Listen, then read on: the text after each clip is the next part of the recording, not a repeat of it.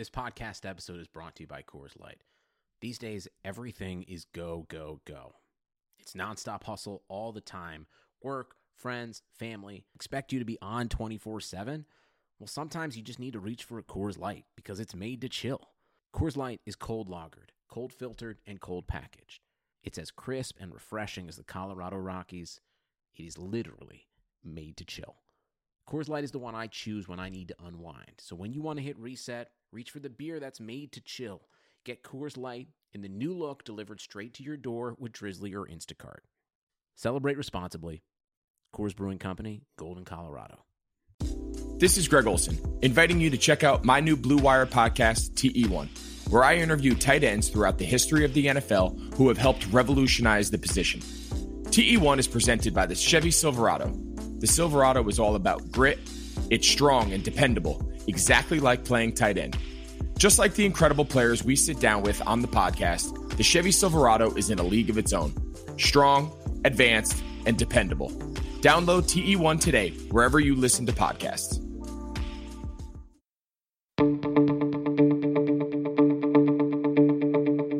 This is the Cubs-related podcast presented by CubsInsider.com. My name is Corey. I am joined, as always, by Brendan, and we are coming to you on Wednesday, September 16th, after the Cubs take 2 of 2 from the Cleveland Indians at Wrigley Field, thus sweeping the 4-game season series from the team from Cleveland.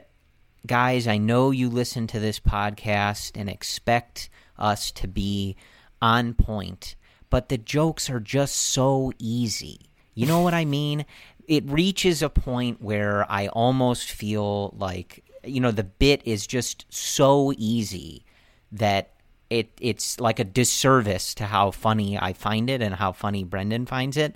But just because I can't resist, Brendan, have the Cubs ever won back-to-back games on a Tuesday and a Wednesday against the Cleveland Indians, with the second of those games going to extra innings? But hasn't it happened before after a delay on a Wednesday night game? I feel like there was an instance in years past, not too long ago. You're onto something here. So the jokes are very easy. The minute the Indians are on the schedule, I get myself queued up. Like I just wake up those days knowing, you know what, I'm going to be really obnoxious on social media today, and I'm happy about that.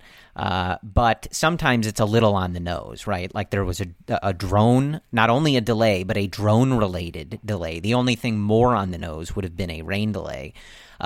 We go to the 10th inning. They win in extra innings. Just a lot of, stuff that's in sync there. But in case you have forgotten, what we are alluding to is the Cubs winning 3 straight games, not just 2.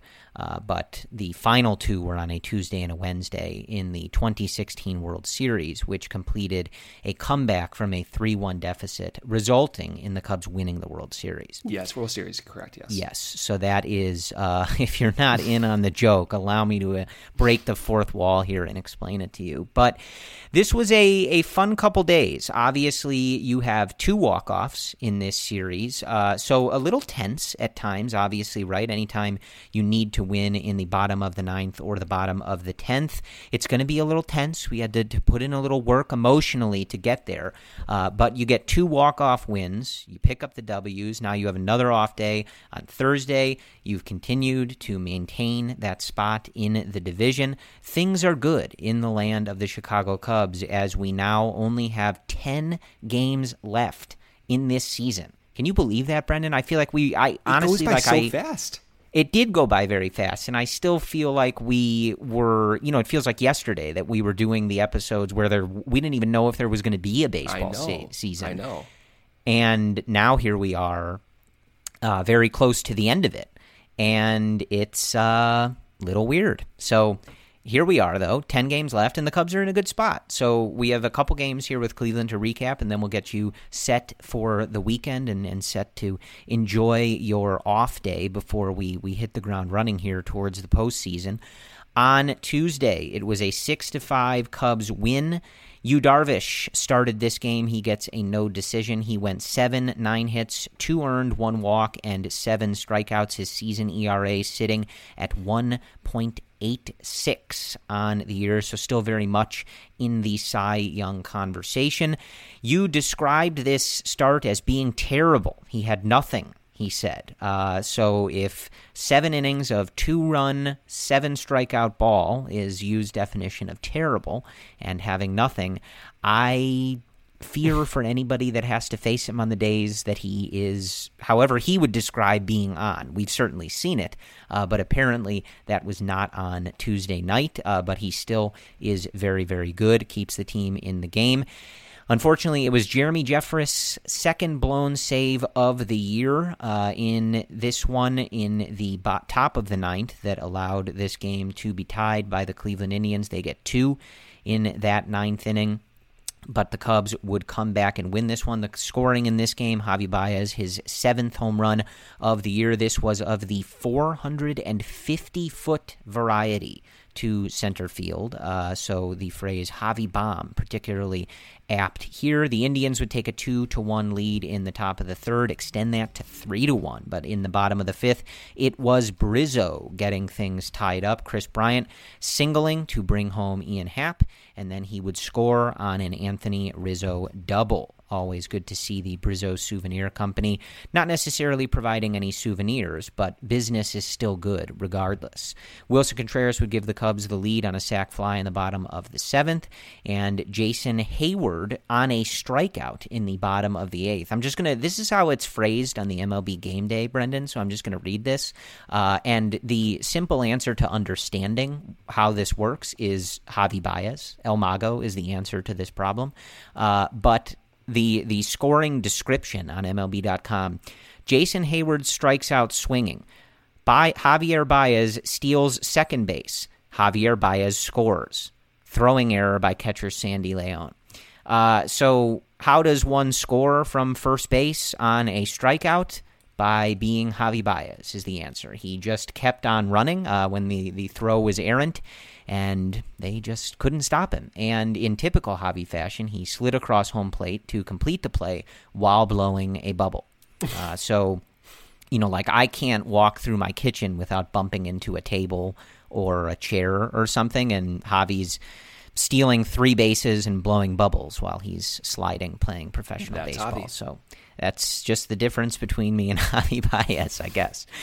In the top of the 9th, like I said, Jeremy Jeffress blowing his second save of the year.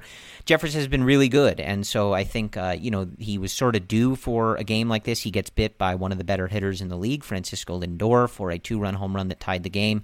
And fortunately for the Cubs, in a game where Jeffress was not reliable, which he has been extremely good in this year for the Cubs, they end up winning anyway. So that is always a good way to sort of get those, hey, he's due for a bad outing, but it's not going to cost us the game.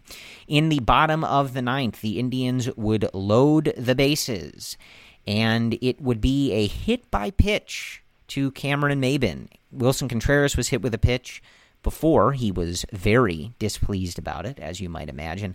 And then the very next pitch hits Cameron Maybin, looked like maybe in the ribs.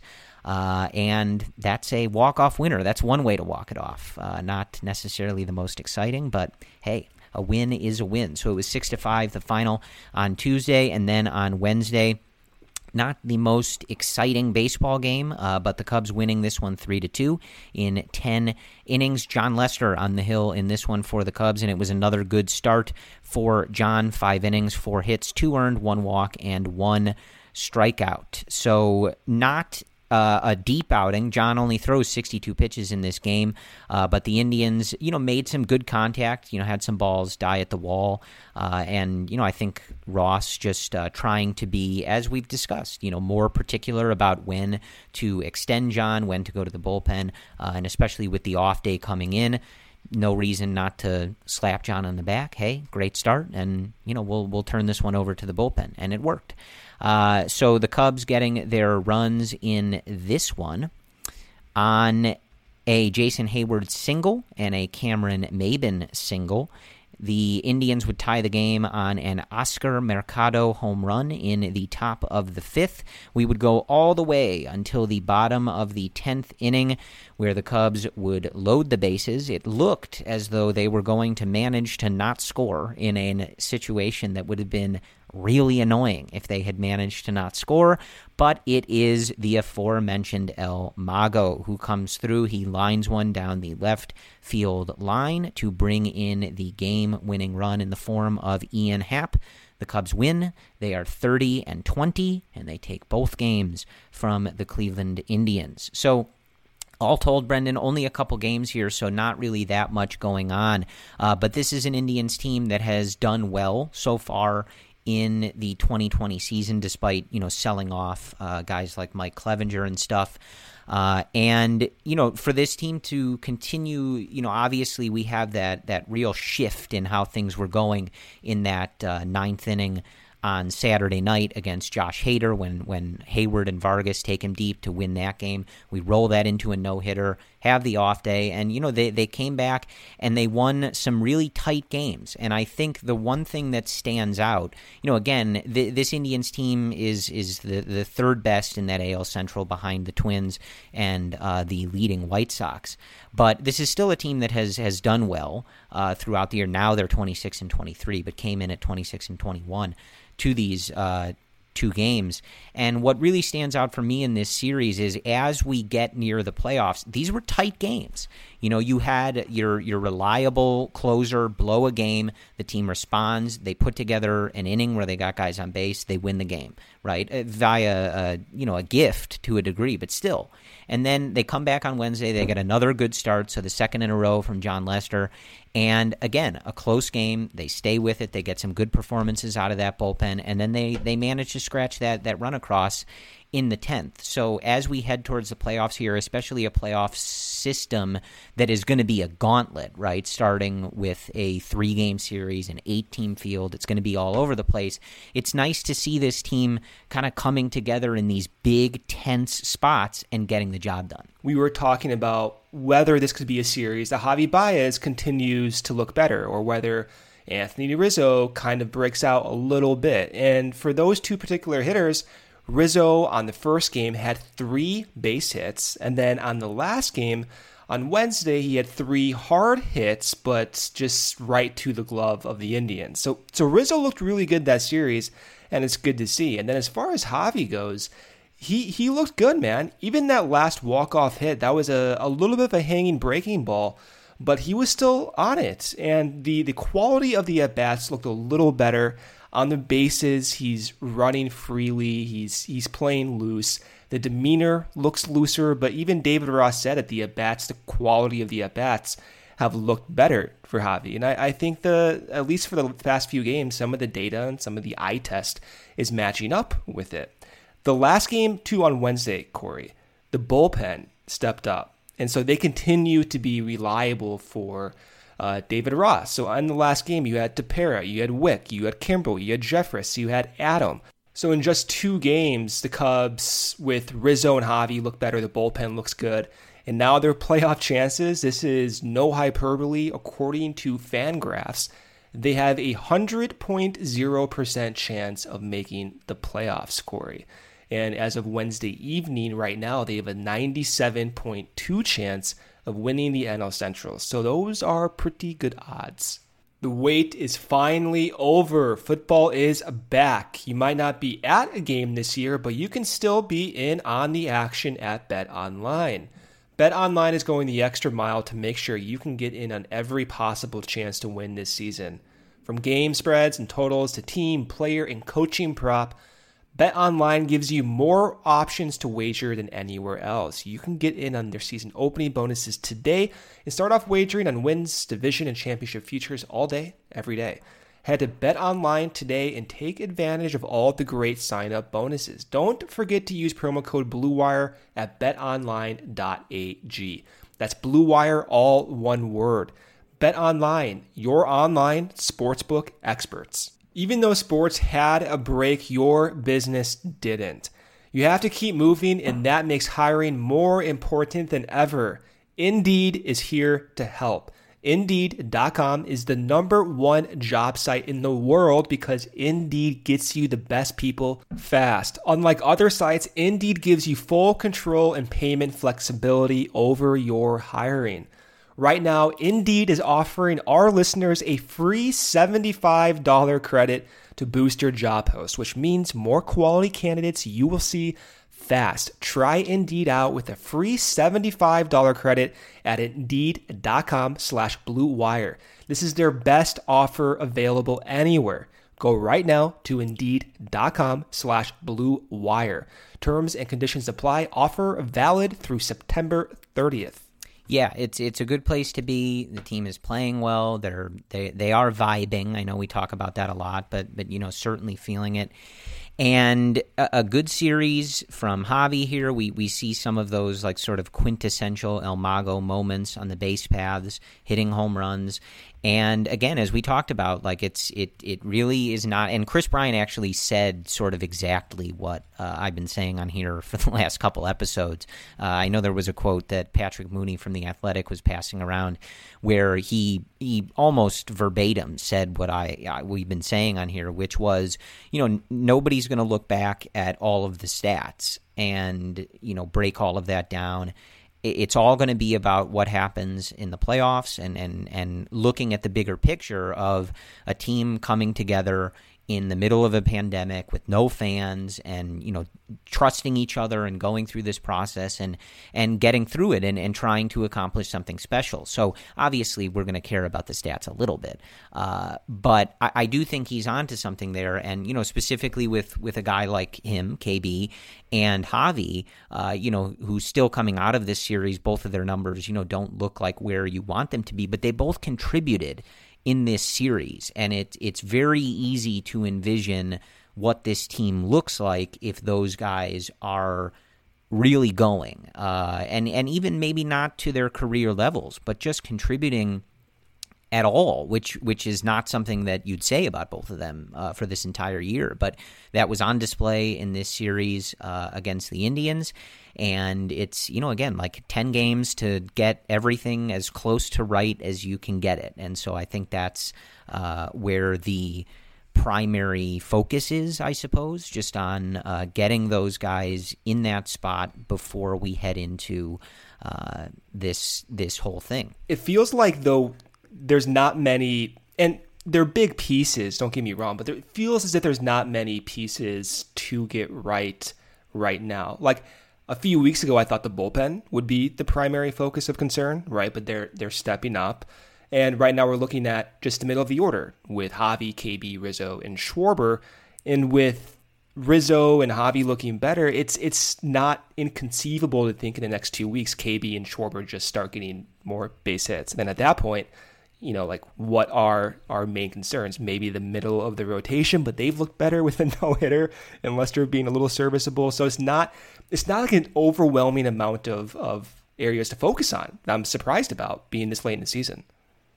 Yeah, again, like that's why such a big deal was made of them starting 13-3, and they've been able to weather a pretty mediocre stretch that preceded, kind of this little run, this 4-game win streak that they're on now and stuff. And it's allowed us to be in a position, especially with the rest of the division just being pretty stinky overall. Surprisingly so. Yeah, it's allowed us to just sort of focus on getting things right, which is a bit of a luxury. And they still need to take care of business, but that's why I said I was so pleased with them coming through in these close games against a team that has a good record, because they still need to rack up these wins. You're still looking at what exactly this playoff bubble is going to be like and stuff like that. And I think you want one of those top 2 seeds. I think it's a tricky game to get into. Do we want to play this team in the playoffs or not? Because you're kind of just asking for that to backfire on you by choosing your opponent, right? But I think anytime you can be in a position where you're, especially like that series against the White Sox that's going to close the season, if you can not have to worry about winning those games, right? And your main concern is, Are we getting, Darvish and Hendricks lined up the way we want them to? Are we getting Javi and KB and these other guys seeing pitches and feeling good at the plate like we want them to? That is a massive, massive luxury, and one that you kind of assumed you weren't going to get in a season like this, like in seasons past, like in 2016, for example, right? Like the Cubs are 1 million games up in the division. They have the NL lead pretty much in hand, so by those last couple weeks, you're able to like really set things up. Like our goal is to win the World Series. These last couple weeks, that's what we're putting our energy into.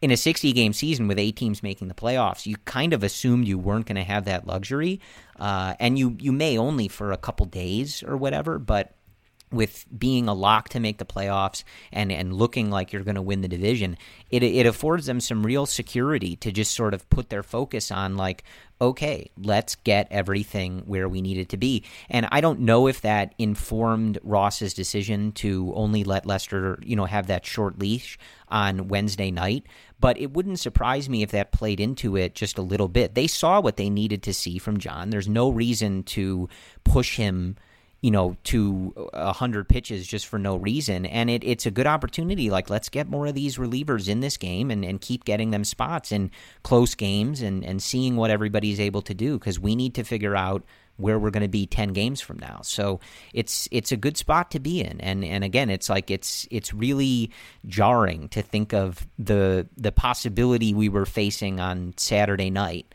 right?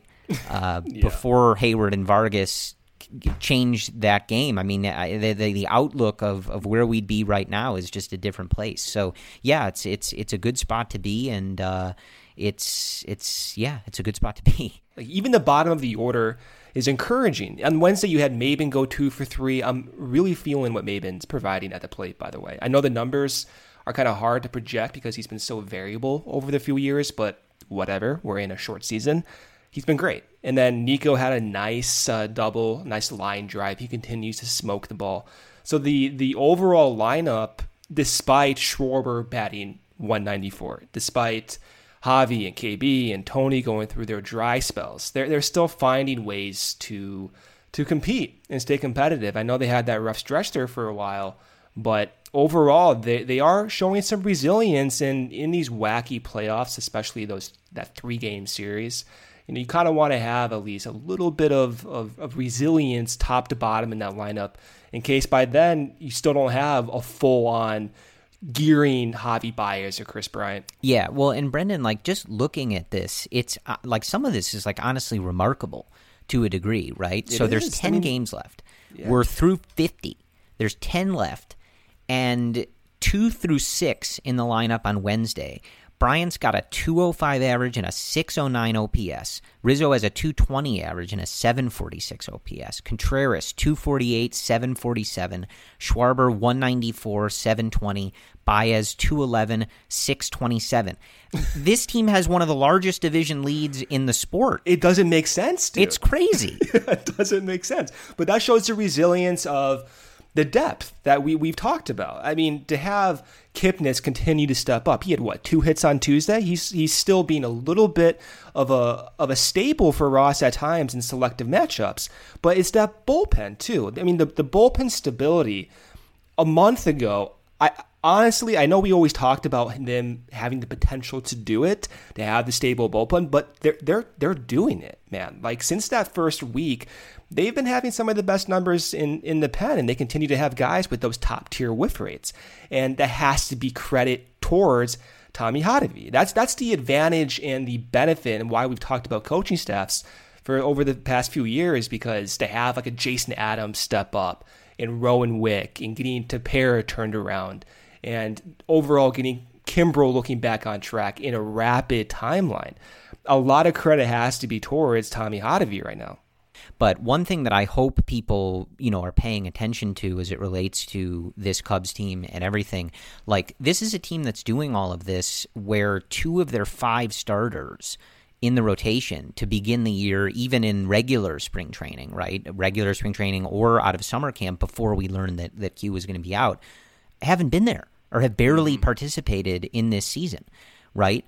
And Q's still working his way back, but Chatwood's got a thing with his elbow and is presumably done, right, which would put an end to his Cubs career. And they're still managing to navigate all of this. And I know plenty of teams have injuries. Like it's been a weird season. So it's not like the Cubs are special. But I do think it's worth noting. Like this team is 30-20, where two of the guys you had in your rotation to begin the year have contributed. Basically what, 2 good Tyler Chatwood starts? That's what we got out of Chatwood and Quintana. So for them to be able to do that, for someone like Mills to step up the way that he has, for the bullpen to hold as many leads and keep games close as much as they had, for as bad as they started, it's really a remarkable effort by this team. And if you're listening to us talk about, how are they doing this with so many of their big names struggling, if you had Ian Happ, Jason Hayward, Jeremy Jeffress, and Alec Mills sort of lifting this team onto their back in your preseason predictions, you should probably play the lottery, would be partially my suggestion for you. Not that all of that is out of nowhere to a degree, but just looking at it, it's pretty fascinating, honestly. Like, I know that there's a lot of stars around the league that have not been having the seasons that you might expect them to, but it's pretty wild to see the way this team has persevered and been able to succeed. Because if I told you, Brendan, at the beginning of the year, like when we talked to Jordan Bastian from Cubs.com in our preview for this, we talked about, if Victor Caratini has a big year, like he's an X factor, like I think that could be big for this team. Like if we went back to that conversation and I said, okay, I'll tell you right now that Bryant, Rizzo, Contreras, Schwarber, and Baez all underperform to different degrees, you would have said that probably didn't go very well, right? And they've managed to do it. So it's a hat tip to all of the guys that have stepped up, like Ian Happ, like Jason Hayward, like Jeremy Jeffress, Yu Darvish, of course, Kyle Hendricks, who have had those big seasons amidst this. But it's also, I think, a hat tip to the entire group for grinding this out. It can't be easy for those stars, in particular Bryant and Baez, to not be performing at the way that they expect to. But for them to continue grinding this out, you look at Javi, he impacts the game when he has the chance to. And it hasn't been as often because he hasn't been on base as much, and just hasn't been hitting the way that he wants to. But he's still getting in there. He has those opportunities, and he's still providing those moments. KB getting on base, taking his walks, had a hit late in the game on Wednesday too. Like it's a testament to these guys really sticking with it and not being too prideful, I guess, that it's not them doing all of the heavy lifting. And so it's been impressive to watch. I can't imagine that this is all easy for them, with all of this, with no fans, dealing with their families amidst a pandemic and stuff that's going on. And it's just one of those things where we devote a lot of energy to the team, and it's nice and rewarding, and you feel I think a sense of pride in rooting for this team that they're going out there and they're taking care of business. It's been unorthodox, it's been a little weird, but they're grinding it out for us, man. So since August 10th, so after that's about 9 games since August. I'm sorry, that's about 12 games since August 10th. I want to read some bullpen numbers. Craig Kimbrell has pitched 10 innings. He has a K per 9 of 20, Corey, in that stretch with a 1.74 ERA. And then you have other guys contributing like Dwayne Underwood Jr., also with 11 innings, a 3.3 ERA. Colin Ray, almost 8 innings, a 2.3 ERA. Even Dan Winkler, which I can't believe this is actually accurate, but it is. 12 innings, a 2.2 ERA. And Jeremy Jeffress, a 2.7 ERA. And Kyle Ryan, a 3.5 ERA. And again, this is all after that first rough stretch, and they're normalizing. And you have, I think, a few interesting debates going into the final stretch with Tepera and with Wick and maybe Kimbrell returning to that closer role with maybe Jeffress going back to the 8th inning. There's a lot of ways this can go over the next 10 days, but it's a luxury to have, as you said. Like I genuinely did not think after the first 2 weeks we would be here. I knew it was a possibility. We knew the talent level, but they're almost reaching that top 75 percentile of their projections, I think. And it's again, you just got to give them a lot of credit. This is a weird season. You have to adapt super fast, and they're doing it. Yeah, absolutely. Let's just talk about the bullpen now. I know we were doing that at the end, but that was more when it was a dumpster fire. So it was kind of like, let's just save the negative part for the end of the podcast because the team was winning. Yeah, so it was just like, I think we can kind of switch that up now. It's been promoted up in the podcast. Yeah, the bullpen has been promoted to a regular portion of the podcast topic. But one area that and also why I think it's important to talk about this. So I think there's still working out the details with this. It's Manfred's league, so it's all just a big mess. Speaking of dumpster fires. Seriously. But it sounds like, at least for the first few rounds in these playoffs, there's not going to be off days. So your bullpen depth becomes exceedingly more important than it otherwise would be. And it's, again, typical. I know a lot of this is going to get blamed on the situation, right? Just gestures at the world. But I think a lot of this will get blamed on that, COVID and whatnot. But it's ridiculous to me that a decision like that is made after the trade deadline, right? And not even at the beginning of the season, let alone. Because that completely changes things, right? Like teams that have a larger quantity of reliable relief arms and a larger stable of starters that they trust are now given a bigger advantage. And I think the Cubs can fit into that. But just in a general sense, it's just sort of an absurd thing to announce to teams with literally 10 games left. Oh, by the way, you're not going to have any off days in the playoffs. So if you're planning on doing like an Andrew Miller thing, like the Indians who lost the World Series in 2016, where you're just going to ride like that same group every game and just try to win a championship. Can't do it. Sorry, you can't do that. Well, even the Nationals last year too, they used those off days because they basically used their starting rotation every single game, those top 3 guys. So they can't do that anymore either. Well, I mean, and you know, to a degree, the Cubs did that in 2016. I mean, Aroldis Chapman wore a lot of innings for that team. Like, and you know, it's just something where if you knew that, you would plan differently to a degree. That's all. So that's why I kind of want to talk about the bullpen now, and a really good showing in pretty much every sense. Tepera with a couple walks, so obviously not what you want to see.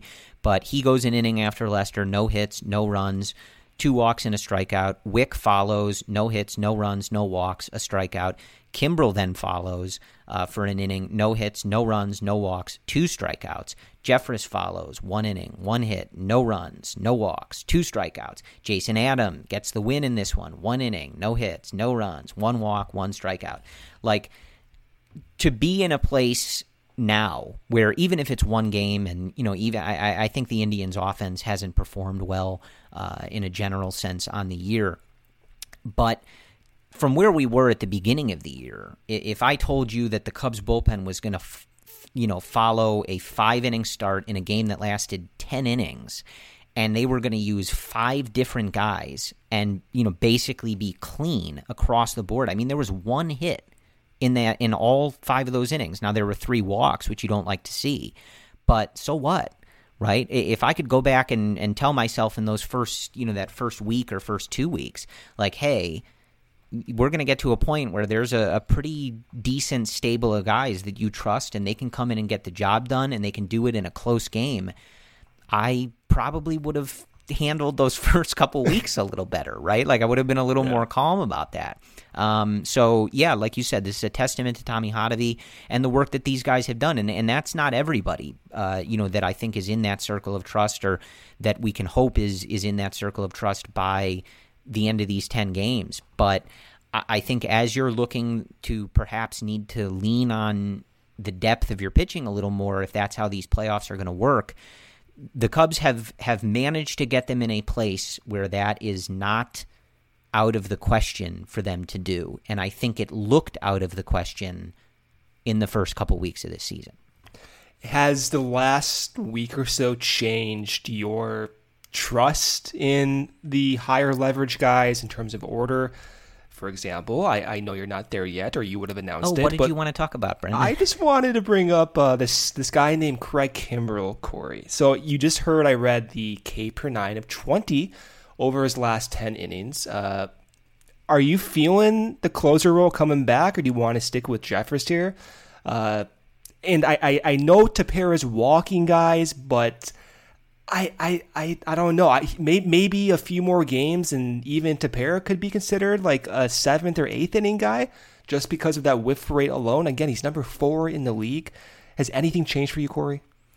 I mean, I think I still like Jeffress in that role. I think he's got the demeanor for it, and he's been so good. I don't want to pull that from him after. So what's it going to take?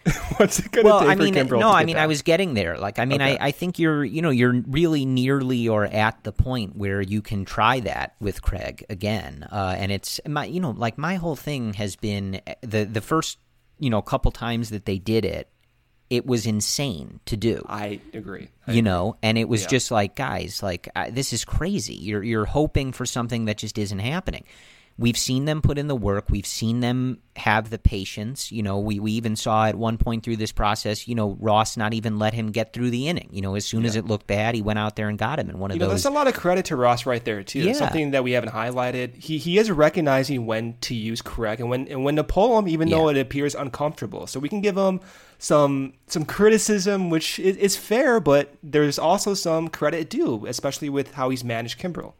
Yes, absolutely. So I think you could try it. I think that Jeffress has been so good in that role, and I know his ERA and like the FIP discrepancy is maybe a little higher than you'd like, but I think he just has that attitude and he has the stuff to pitch around that and to get the job done. So I don't want to remove him from that spot after one of his very few bad outings. Remember, the first bad outing that he had was in the second inning of a multi-inning outing, I think in extra innings that got him. So a pretty unique spot for him to blow up. And then, of course, the blown save on Tuesday where he gets homered off of by Francisco Lindor. So, just a couple of things I'm not really holding against him.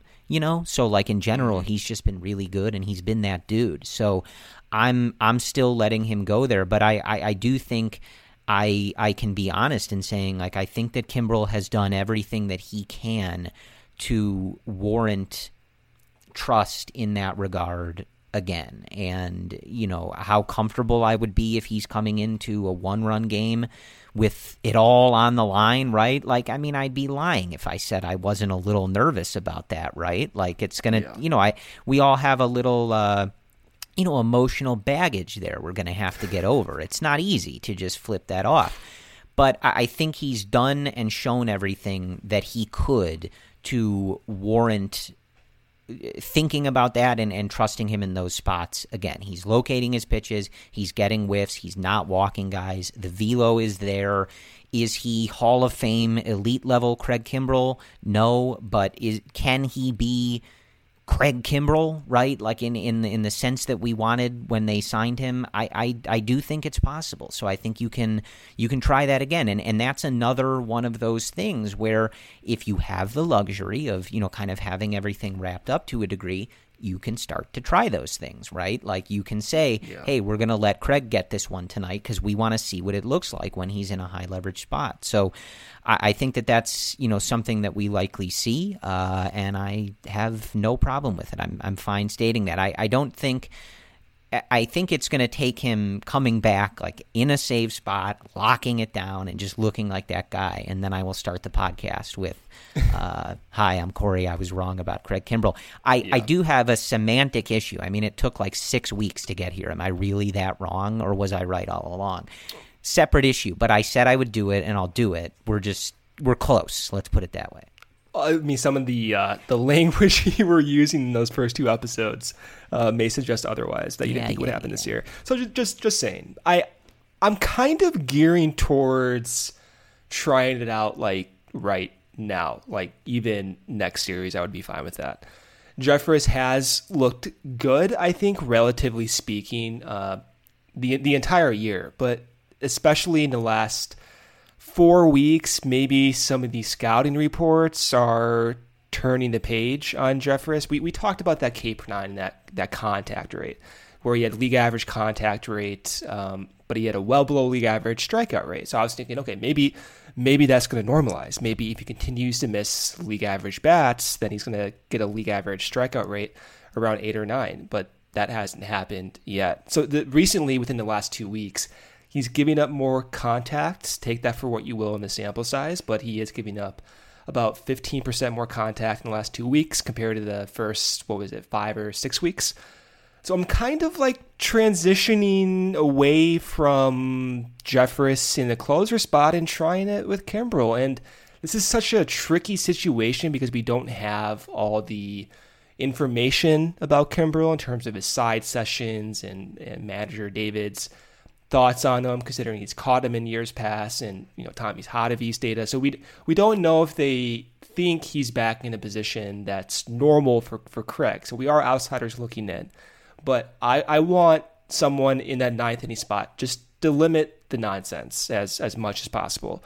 So to me, that is Kimbrel right now. I mean, he's breaking Cubs records for striking out guys in one inning for 9 or 10 consecutive innings, whatever it was. So he's missing bats, and the command at times is maybe not the best, but he's missing bats, and it's better to miss bats and strike out 2 guys per inning than it is to give up well above league average contact and have balls sneak in the hole or down the line or have blue pit. So I'm getting there. I actually might already be there, and I would not mind Ross going at it next series, even against the Twins. I mean, we're 5.5 up. You have 100% playoff chance right now.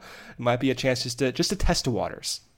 Yeah, I'm fine with it. And again, like I said, it's just a luxury that they've played themselves into, which is why we wanted to get them winning. Yes, right out of the gate. That's why it's so important. Yes, and I do think it's a good point that you bring up there, that that's part of the reason that we rail on some of the things like the batting order and the little things when the lineup doesn't look as strong as it could, and or they're sloppy in a game or whatever. We're on that because the position that they're in now, I mean, they're 5.5 games up in the division with 10 games left, right? That's the state of things.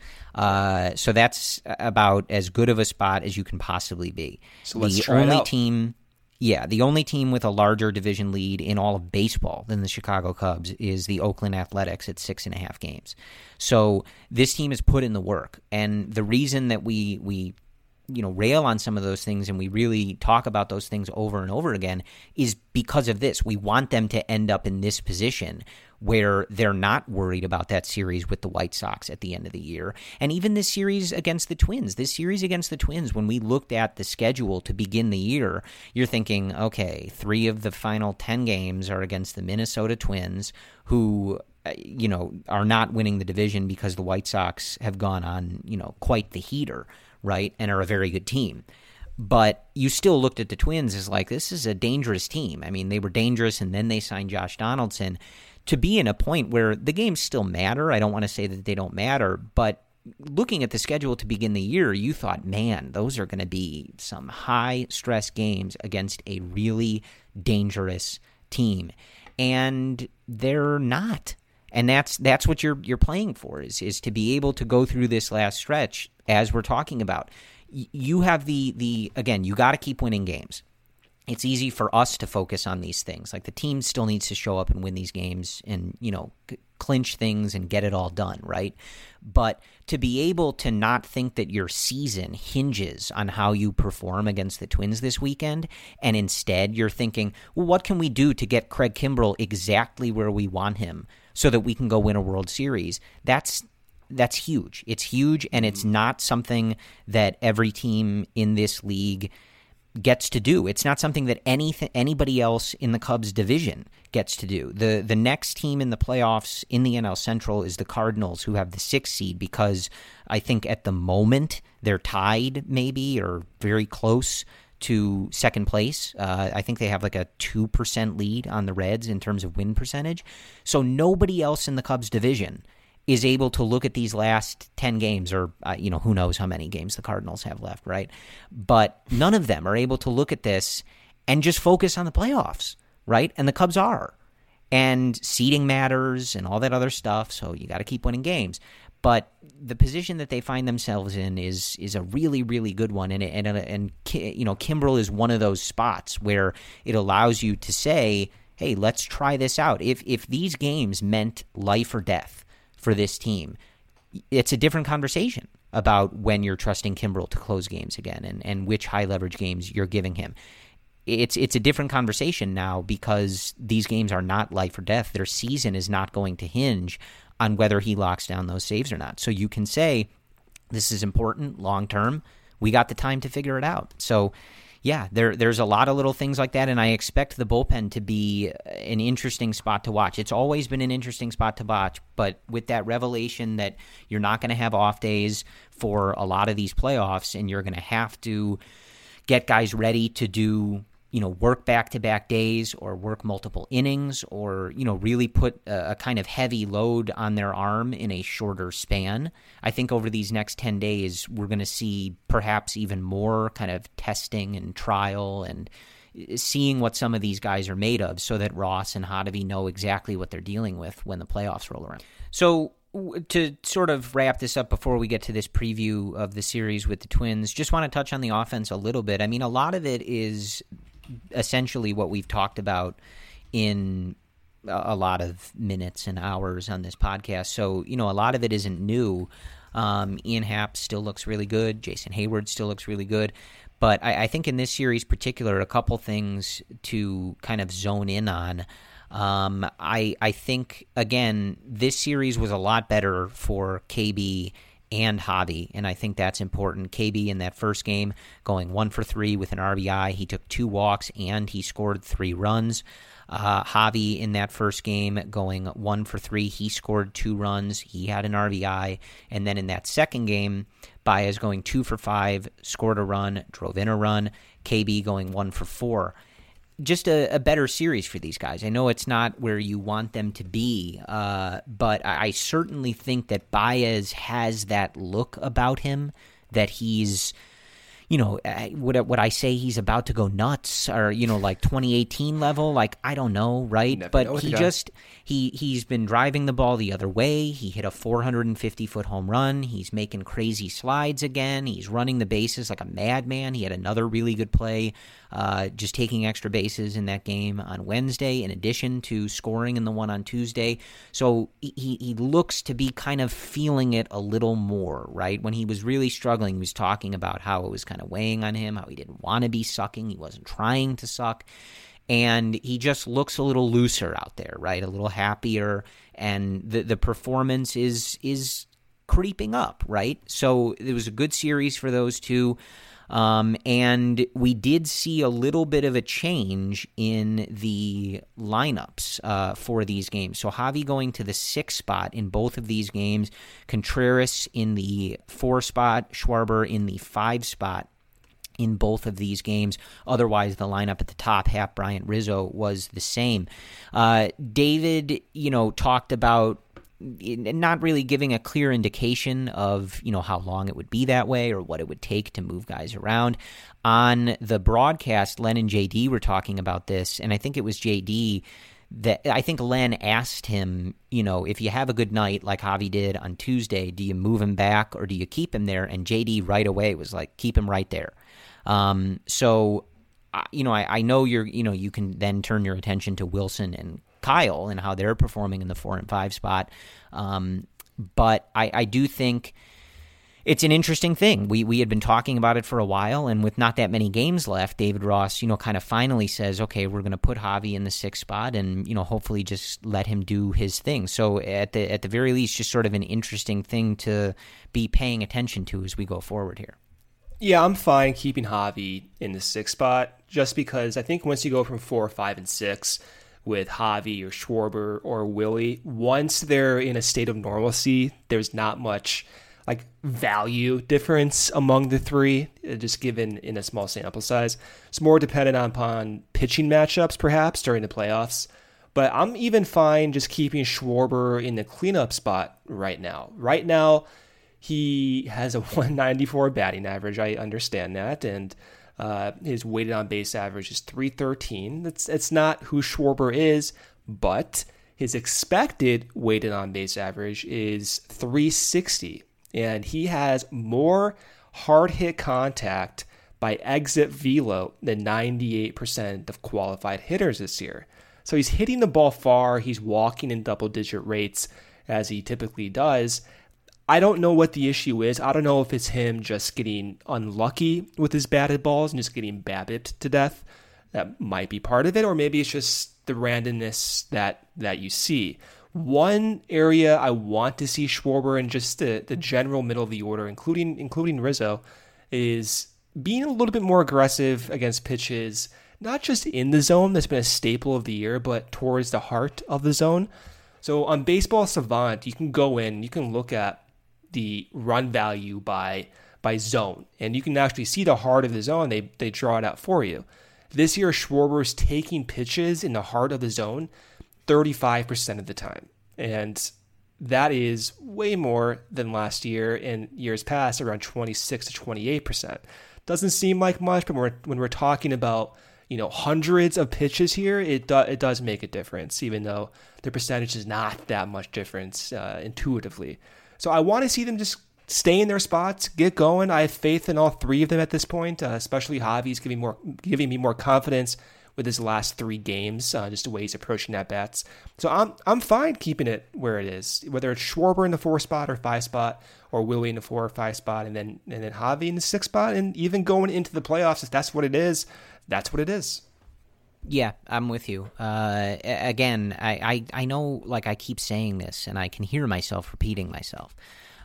But it's all just where these guys are in when the playoffs start. We've said this all along, and we're at the point where they've performed in the regular season. They've done the job.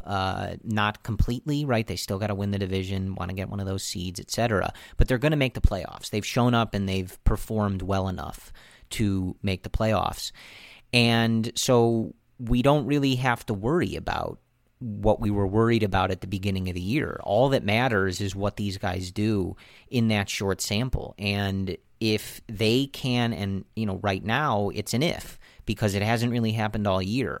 But again, like Chris Bryant said, nobody's going to care if it only happens at the right time, right? If you can have Ian Happ and Jason Hayward performing the way that they are, and you can get even a couple of Bryant, Rizzo, Contreras, Schwarber, Javi to go off to the level that they're capable of, behind the arms of Yu Darvish and Kyle Hendricks, let's go, and in my mind, playoff John Lester.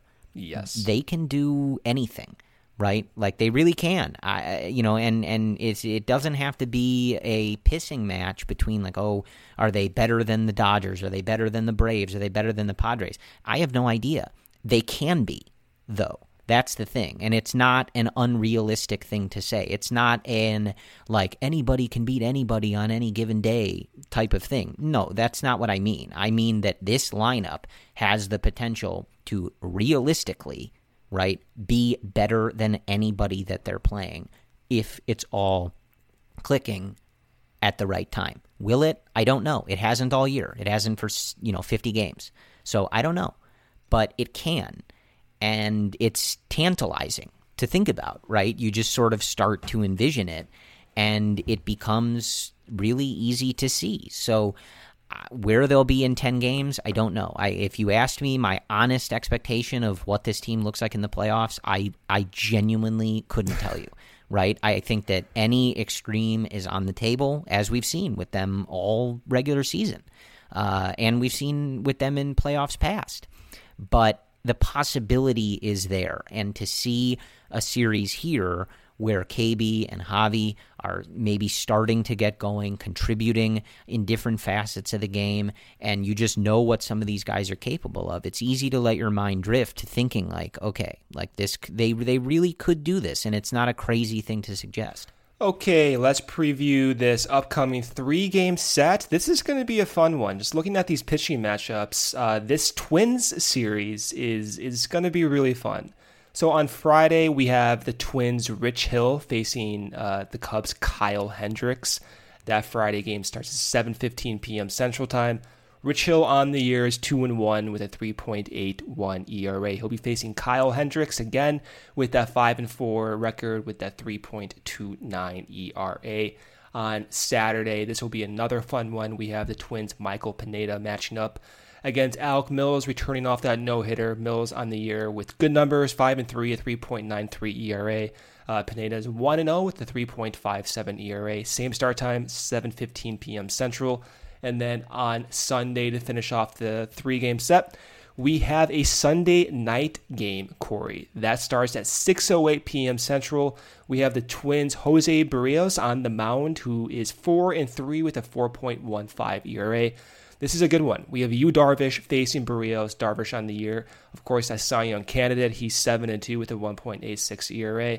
These are just great pitching matchups. That Jose Barrios Darvish matchup might be one of the best of the year. I know he faced Bauer recently, but Barrios is tough. He's got that loopy, slurve-looking pitch at an orthodox release point. And for the Cubs right now, they are 5.5 games up of the Cincinnati Reds. They are 25-26, a little bit of a winning streak there for Cincinnati. The Cardinals, they lost 3 of that 5-game set against the Brewers. They are still 5.5 games out. Milwaukee sits 6.5 games out. And then, of course, love seeing it. The Pirates are 14-34. They are eliminated from the division. They are 15 games back. The entire National League picture right now, we have the Atlanta Braves, who are first in the East, 29-21. In the West, it's the Dodgers, 35-15. 3.5 games up of San Diego. This is changing almost daily now with these close records. But as of this moment, we have the Marlins and Phillies behind the Braves in the NL East. The Marlins are 25-22. The Phillies are 24-24. At the moment, it's a toss-up between the Marlins, Phillies, Reds, and Cardinals, whom the Cubs could be playing in that first 3-game set. So keep monitoring the NL East picture, and then the Central will just take care of itself with all these doubleheaders coming up. So that's what I got, man. Just have fun with the series. I think, the division's not locked up yet, and the playoffs are not technically wrapped up, but it's final according to these projections almost. So have fun with this. You have the Barrios-Darvish matchup. You have Javi looking better. You have the bullpen playing well. You have Mills coming off his no-hitter. So this is going to be a fun one. I'm looking forward to it. Yeah, absolutely. Which, again, I have to bring it up again that, like, this series, along with that White Sox one to end the season, was circled as, like, man, this could be a real mess. Like, not that I felt badly about it, but just like, these are good teams. Yeah, you never know. Yeah, these are good teams, and I think especially the Twins and White Sox, like, they have scary lineups. And just knowing with, I think at the beginning of the year, you just sort of assumed the Reds weren't going to be as bad as they've been, and the Cardinals would be able to follow basic protocols and not derail their entire season and stuff. And it just hasn't worked out that way. So it's nice to be able to go into this weekend and not be completely freaking out about each of these games, because that's what I would have expected in this series. So it's really just keep your foot on the pedal, man. Like, I think it's obviously a different situation and stuff, but, we've just seen 2 straight years of, sort of not being able to get the job done in September the way that you wanted. And they've done it so far. And, you're looking at potentially being able to clinch the division, I think, early next week and stuff. So keep your foot on the pedal, stomp the throat, cut the head off, whatever adage you want to use for that. Just do it. You know what I mean? Don't waste any time. Show up, take care of business, and, get your champagne. Oh, wait, I think Manfred isn't allowing that either. I know. The clown that he is. However they're going to celebrate, I don't know. Whatever liquid they can spray on one another, they can. I am aware of what I just said. But just get the job done. Like, that's really what it is. It's beating a dead horse at this point. But my focus is on getting everything as close to right as we can for the playoffs. And I don't know if they're going to bring anybody up. We've heard a lot about someone like Braylon Marquez and stuff like that. I don't know what they're going to do there. But now's the time, I guess, is the point I'm making. And, someone like Adbert Alzolay, who, if Chatwood is out and we're not sure what Quintana's going to bring, Quintana's another one. Like, seeing what these guys are going to be able to offer you, because this is your last shot to figure it out before it really, really matters. So that's where my focus is, just kind of keeping things rolling. And, I as crazy as it seems, but, just like starting to shift that focus to like, okay, like we have playoff series to get ready for. We have starters to line up. We have a lineup to think about and, pitching matchups to figure out, because you're going to have to win 2 of 3 games against somebody pretty quickly or your season's going to be over. So I think as wild as it is to be flipping that script, after it feels like this season just started, we're at that point where you sort of start to shift into playoff mode. Like, okay, what does this team need to do? What do we need to see? What questions do we have left unanswered? Because this is the last little bit of runway we have to figure that out. So that's pretty much it. But a fun couple games. Anytime we can play the Indians, we're going to relive that 2016 glory every single time. I've said this before, but in 50 years, we will still be doing this podcast. And if they play the Indians, I will make the same jokes. Okay? You can, clip this episode and remind yourself if you're sick of it 40 years from now. I told you, I warned you, we're going to keep doing it. But especially, 2 walk-offs too. I mean, there's nothing better than watching guys, even as they try to do it as socially distanced as they can. But like Cameron Maybin, his reaction after he got hit and won the game on Tuesday, just a huge smile, did a big jump when he got to first base. Wednesday, Javi jumping in the air, Rizzo doing his little fake like boxing punches to his stomach as he's jumping around. It's great. The vibes are great. It was a great couple days, and bookended by a couple of off days. So good for the team to get some rest, and good for all of us, because this is a first place team. They're going to be in the playoffs, and this is your last chance to get your mind right before we get into what's going to be a pretty wild and fast-paced playoffs, especially if there's no off days. So I think that's all we have for you. As always, thank you guys for listening to and participating with the Cubs-related podcast. We will come back to you on Sunday night after the Cubs and Twins wrap up their series.